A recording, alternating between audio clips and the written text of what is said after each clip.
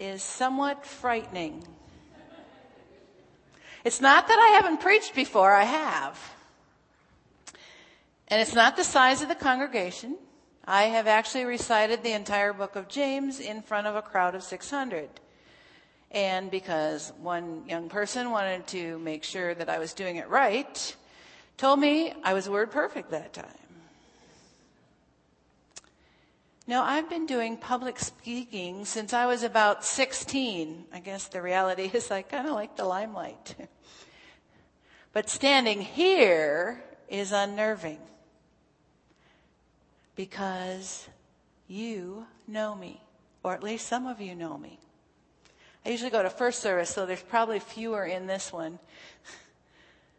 But that means those who know me also know my faults, as well as my gifts. There is no such thing as home field advantage in preaching.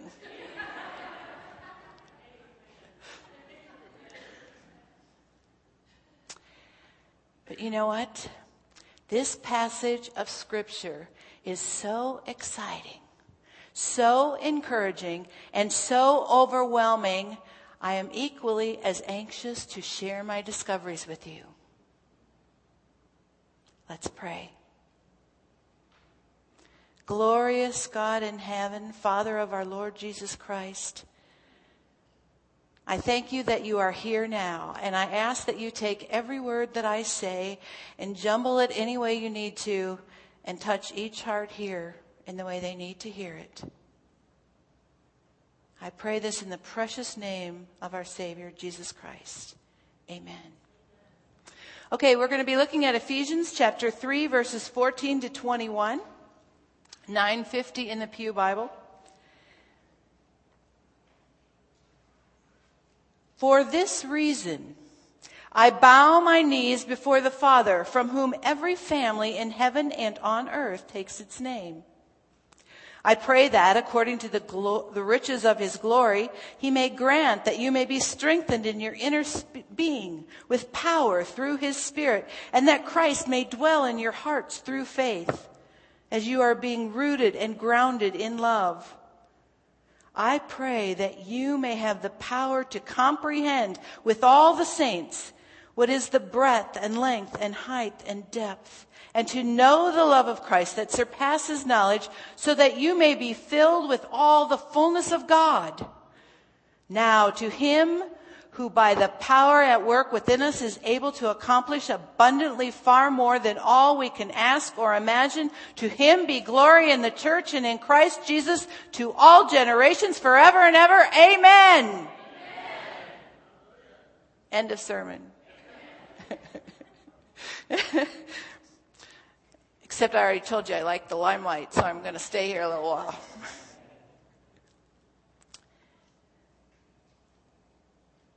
Last week, Drew talked on the first 13 verses in Ephesians, where God revealed through Paul his game plan. The reconciliation, the oneness across all nationalities, the church. That there were to be no more barriers, and that the church was to be what he called a demonstration plot. But we are supposed to live out this radical equality in Christ for the rest of the world to see. And now he prays that his readers will have the means to carry out the game plan. Now, he actually started this prayer in chapter 1. Started with the same phrase, for this reason. He gives his reason. The reason was, for he had heard about their love. He'd heard about their faith in Christ Jesus and their love of all the saints, and he just couldn't stop thanking God for them. And then he has a little aside here because he wants to pray something else, and he realizes he needs to give them more information before he can finish his prayer. So now he is starting his prayer again. And he starts out, for this reason, I bow my knees before the Father.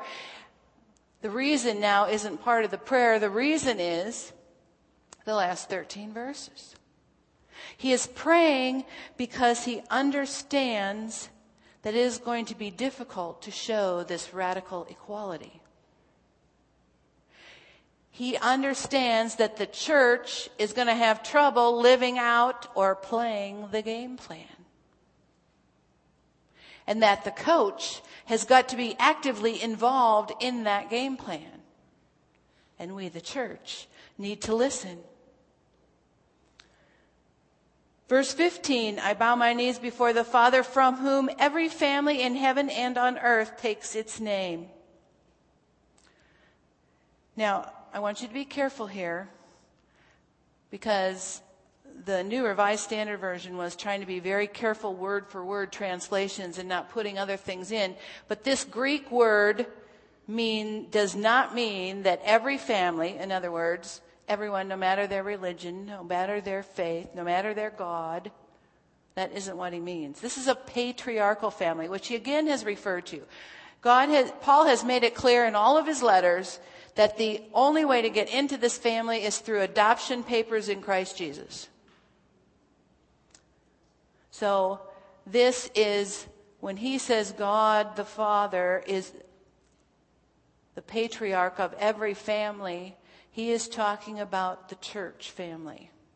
In fact, the New International Version actually translated it from his whole family, just to make sure that we understood what Paul was talking about. And I said patriarch, but I just want to open this up. We heard both in the opening and in the confession that God wants to gather us under his wings, which is the matriarch. So however you want to look at the personality of God, patriarch, matriarch, doesn't matter. It's his family. His whole family. And he says that we are scattered all over the whole earth. And some have gone on before us, up to heaven. And that is who we draw our name. And my page flipped. What does he pray? I pray that according to the riches of his glory, he may grant that you may be strengthened in your inner being with power through his Spirit. This verse is loaded. We can camp here for an hour. And I don't have another service afterwards on this one. So you all wanted to stay the hour, right? Okay. I will pick and choose what I'm going to talk about out of this church, and you're stuck with my choices.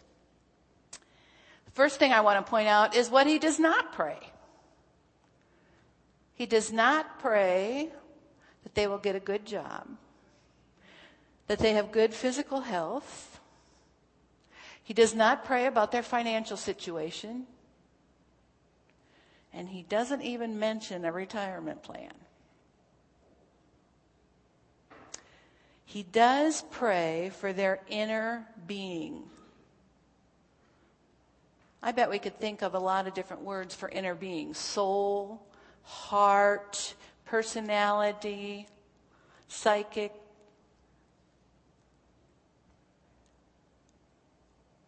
We used to have a class that was taught here. Gosh, it's been a long time now. Called Rational Christian Thinking. In fact, some of you are young enough that you probably weren't even alive then. But the course had this premise. Here is the events that occur all around us, and here is our emotional responses to them. And every single time we have an emotional response of any kind, whether it's apathy included, that's an emotional response, we are passing it through our inner being, which consists of beliefs or standards that we might have. Let me give you an example. This last week, I went into a store. I was going to run in quick, 5 minutes. In and out, pick up my item, pay for it, get out. I come in, run to the item, and the first thing I see is a locked cabinet. Okay, I find a clerk. The clerk goes over to the cabinet, pulls out this ring of keys, and starts to try them, both directions, one at a time. Okay, you can just imagine what's going on at this point. None of them work. So she gets on the intercom. Manager needed for customer assistance. We wait 5 minutes. And I know it was 5 minutes because I was watching. Manager for customer assistance, she called 3 times. And finally sent one of the other employees, because she wasn't supposed to leave that cash register area, to go find the manager, who then came, and it wasn't even locked, pushed a little button and slid open the door. Now, my love of Christ meter was registering 0 at this point. Because my inner being was saying, that clerk should have known how to get that cabinet open, or she should have had the key, or that manager should have come right away on the first call. I've been there over a half hour at this point. The 5-minute thing was dead and gone. But if in my inner being I had passed it through the love of Christ meter, it would have sounded like this. That poor clerk, she's probably as embarrassed as can be. Or that manager must really be involved in something that's really important and a lot less important than my 5-minute trip. If the love of Christ meter had been operating. See, that inner being is the command center of our responses. Psychologists actually try to do something called adjust the self-talk. That's what you heard me going through in that inner being. That's one of the things they do, the things we tell ourselves about situations. They try to change that. Jesus calls it the heart. In Matthew chapter 14, verses 18 and 19, he said, "But what comes out of the mouth proceeds from the heart. And this is what defiles. For out of the heart come evil intentions, murder, adultery, fornication, theft, false witness, and slander." This is the inner being.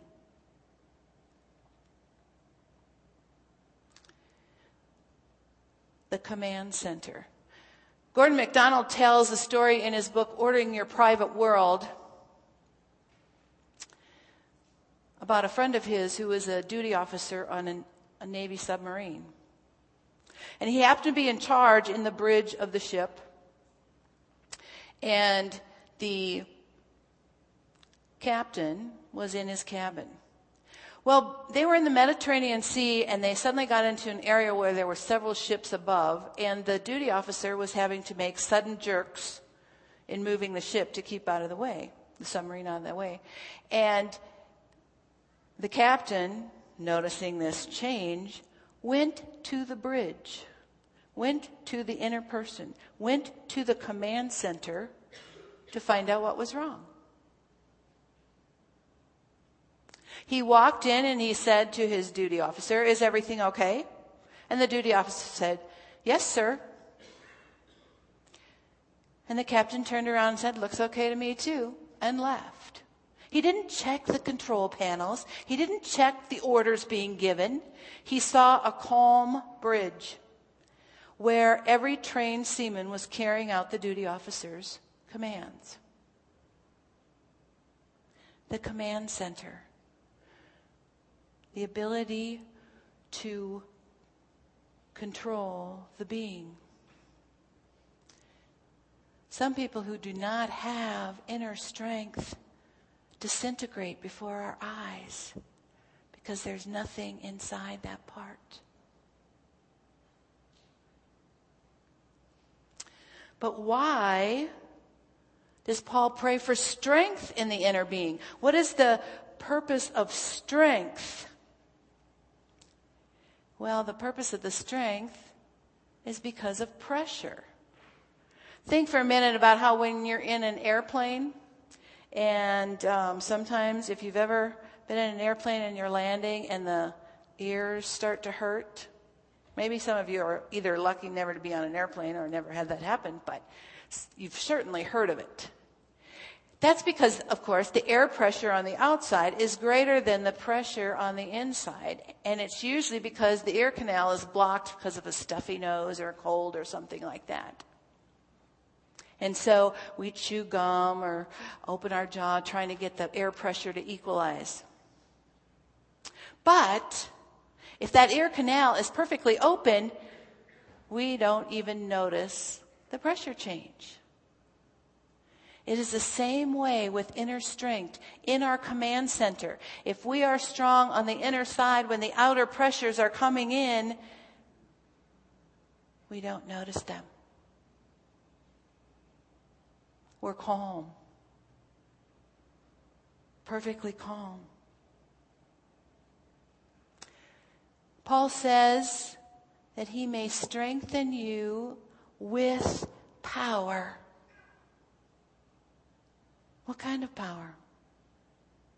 You know, he tells us in Ephesians chapter 1, verse 19, that power is like the working of his mighty strength, which he exerted in Christ when he raised him from the dead and seated him at his right hand in the heavenly realms, far above all rule and authority, power and dominion, and every title that can be given, not only in the present age, but also in the one to come.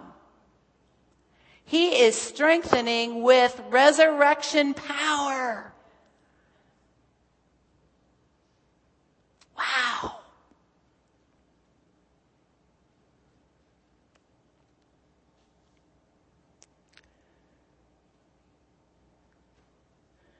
Verse 17, and that Christ may dwell in your hearts through faith as you are being rooted and grounded in love. Now, the first thing I want to say, so you don't read into this verse something that's not there, if you have believed in your heart and confessed Jesus as the Christ, he is in your heart. This is not a verse that says once you get this power, then you have Christ. In fact, there's a little Greek word, henna, that connects phrases that says this happens, then this happens. Henna is not there. But there was just no way in the English to state this without leaving that impression. It goes immediately from inner person to the infinitive to dwell. So what is Paul trying to say? Paul only uses this Greek word 2 other times in all of his letters. So all the other Christ indwelling phrases that you read is not the same Greek word. Here's the word. Here's the other 2 places. They're in Colossians 1:19. For in him, that is Christ, all the fullness of God was pleased to dwell. And the second one is also in Colossians. For in him, again Christ, the whole fullness of deity dwells bodily. So he only uses this same word when he's talking about God in Christ. So what Paul is saying here is that when we are strengthened in the inner being with resurrection power, Christ can dwell in us in the same way that God dwelled in Christ. And how is that? By being rooted and grounded in love. That's where we want to dig our roots, into the love of God, the love of Christ. Verse 18, I pray that you may have the power to comprehend with all the saints what is the breadth and length and height and depth. The first time I read that in preparation, I immediately thought of a 100-year-old hymn called The Love of God. But the third verse of the third verse words go like this. Could we with ink the ocean fill, And were the skies of parchment made, were every stalk on earth a quill, and every man or person, it was 100 years old, a scribe by trade, to write the love of God above would drain the ocean dry. Grasp your mind around that. Try to envision that much ink. I had a friend this week when I was talking to her about this hymn. She goes, "Oh yeah, that hymn with all the ink." Nor could the scroll contain the whole, though stretched from sky to sky. This is just hard to put our mind around when he's writing this. Now, interestingly enough, Frederick Lehman did not pen these words. 50 years before he wrote the hymn, he had heard these words quoted at a camp tent meeting, and the evangelist had told the congregation that these were found written on the wall of an insane asylum when a man passed away, and they carried him out and came in and found him here. So he treasured them up for 50 years. And then he decided to research, find out a little bit more about him. And what he actually found out was that it was a poem, a Jewish poem written by Rabbi Meir in 1050. Written originally in Aramaic in Worms, Germany. So this person who was there must have known the poem and translated it into English.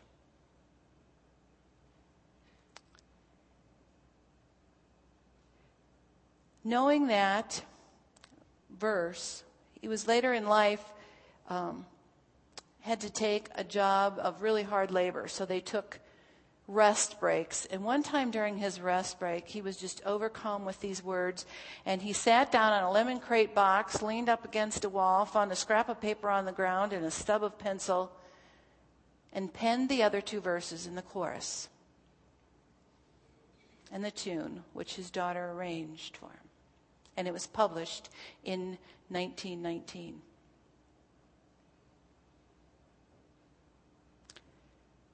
There's just something significant to me that this hymn is really the collaboration of a Jew and a Gentile, based upon what we talked about last week. That the two coming together brought a clearer understanding of the love of God.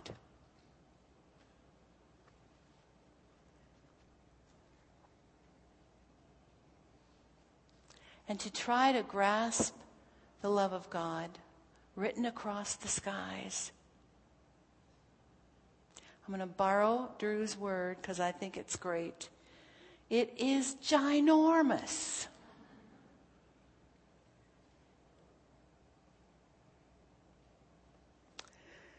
Paul goes on to say, and to know the love of Christ that surpasses knowledge. Well, no wonder we can't understand it. It surpasses our knowledge. So that you may be filled with all the fullness of God. The henna is in this verse. When you are filled with the love of Christ that surpasses knowledge, you will also be filled with the fullness of God. Paul is saying here that we can know the unknowable and contain the uncontainable. Okay, Paul must have really lost it, because that's just, if we know it, then it's no longer unknowable. And if we contain it, then it's no longer uncontainable.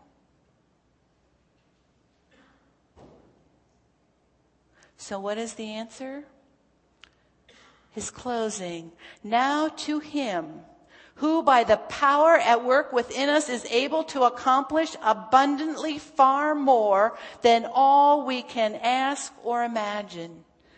To him be glory in the church and in Christ Jesus to all generations forever and ever. Amen. It is because God can do more than we can ask or imagine. You know, we sometimes think some people have really good imaginations. We see it reflected in things like Star Trek and Star Wars and, going out there into the universe and some of the different video games and the monsters that can be created out of the imagination are overwhelming.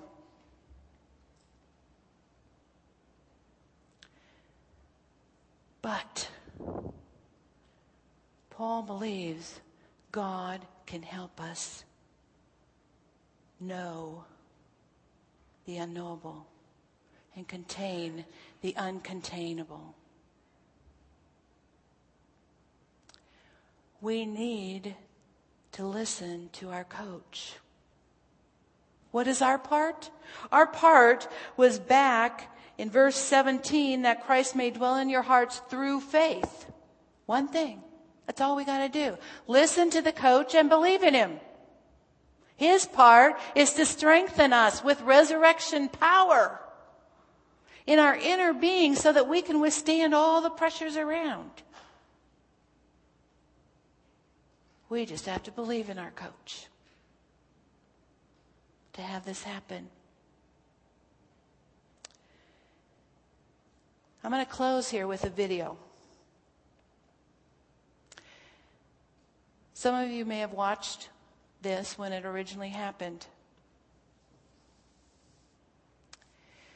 But this video shows what I believe to be the impact on the inner person when there is a father's love.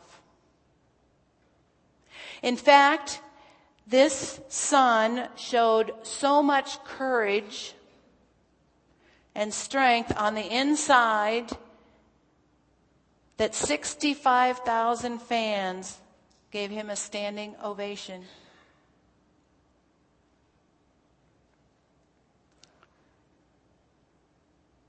He heard a noise so loud that he thought he had been shot.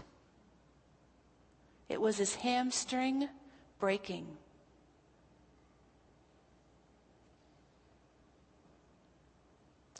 As you watch this, I want you to challenge you. If the love of an earthly father can give a young man this much courage and inner strength, how much more so can a heavenly Father? Listen to your coach. He says, I love you.